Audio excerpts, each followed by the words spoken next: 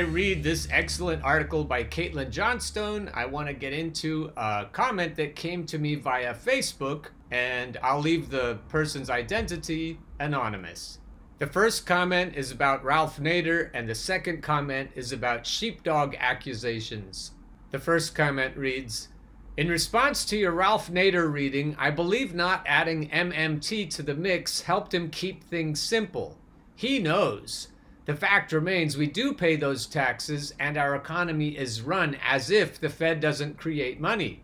Fair enough? No, it's not fair enough. I think it's a huge mistake to avoid talking about MMT just because we want to keep things simple. Our taxes don't pay for programs.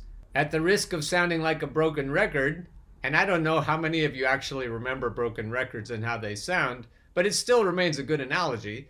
At the risk of sounding like a broken record, we need to keep talking about this. If we think that our taxes pay for things, then we fall prey to the trap of austerity that corporate Democrats like Joe Biden will keep telling us. How are we going to pay for that? We can't raise enough money in taxes to pay for that. We have to keep reminding each other that we have a sovereign currency. That's how we maintain our pugilistic military. We don't have to raise taxes to pay for our military, and we don't have to raise taxes to bail out workers in COVID crisis times. We don't have to raise taxes to pay for Medicare for all. This is a huge issue. We've got to keep harping on this every chance we get. Ralph Nader, Bernie Sanders, yes, they do know better, and so we should hold them to the idea that we don't need to raise taxes to pay for things. Here's the second response. I also want to respond to your sheepdog accusations of Cenk, Kulinski, David Dole, and so forth. I'm thinking, nah, they're just moderate progressives, normal people frightened by T-Rump's instability enough that Biden makes sense in their lizard brain.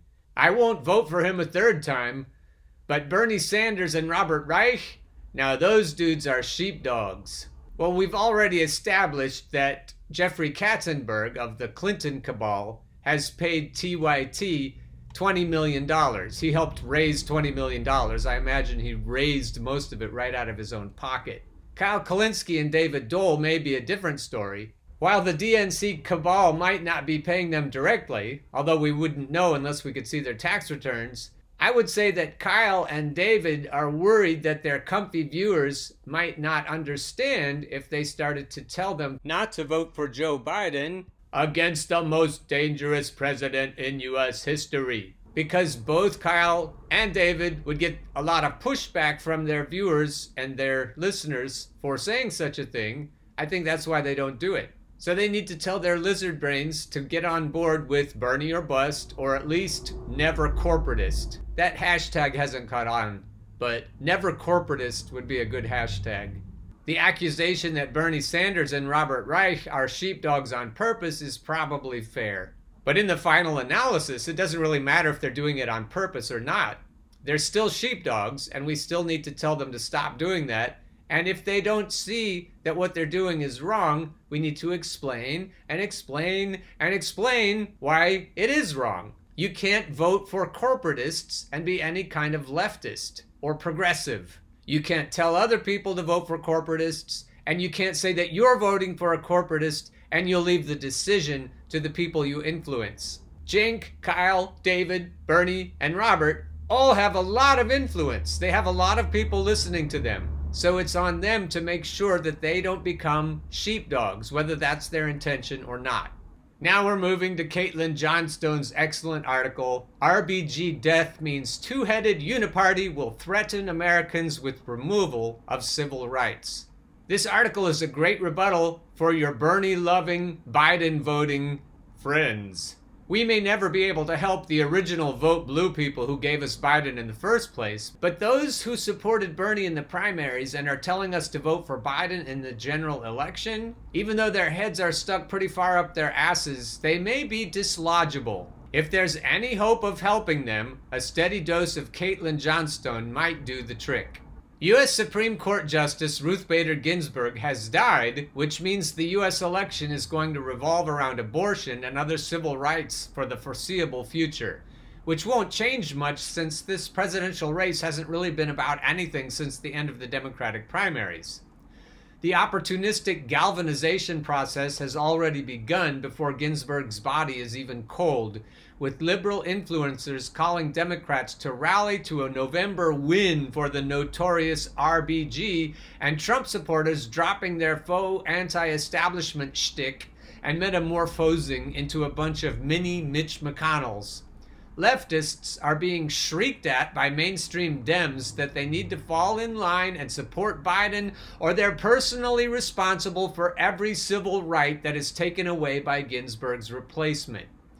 I'm not here to tell Americans how to vote in November. I'd just like to quickly point out once again that an establishment which threatens to remove your civil rights if you don't support it is an establishment that doesn't deserve to exist.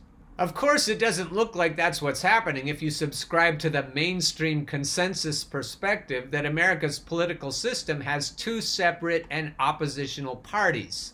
This is me talking. This is our chance to pull their heads out of their asses. The Bernie people who think that Biden is the right answer in the general election are stuck on the idea that we have two separate and oppositional parties. This is the point we need to harp on over and over. Back to Kate.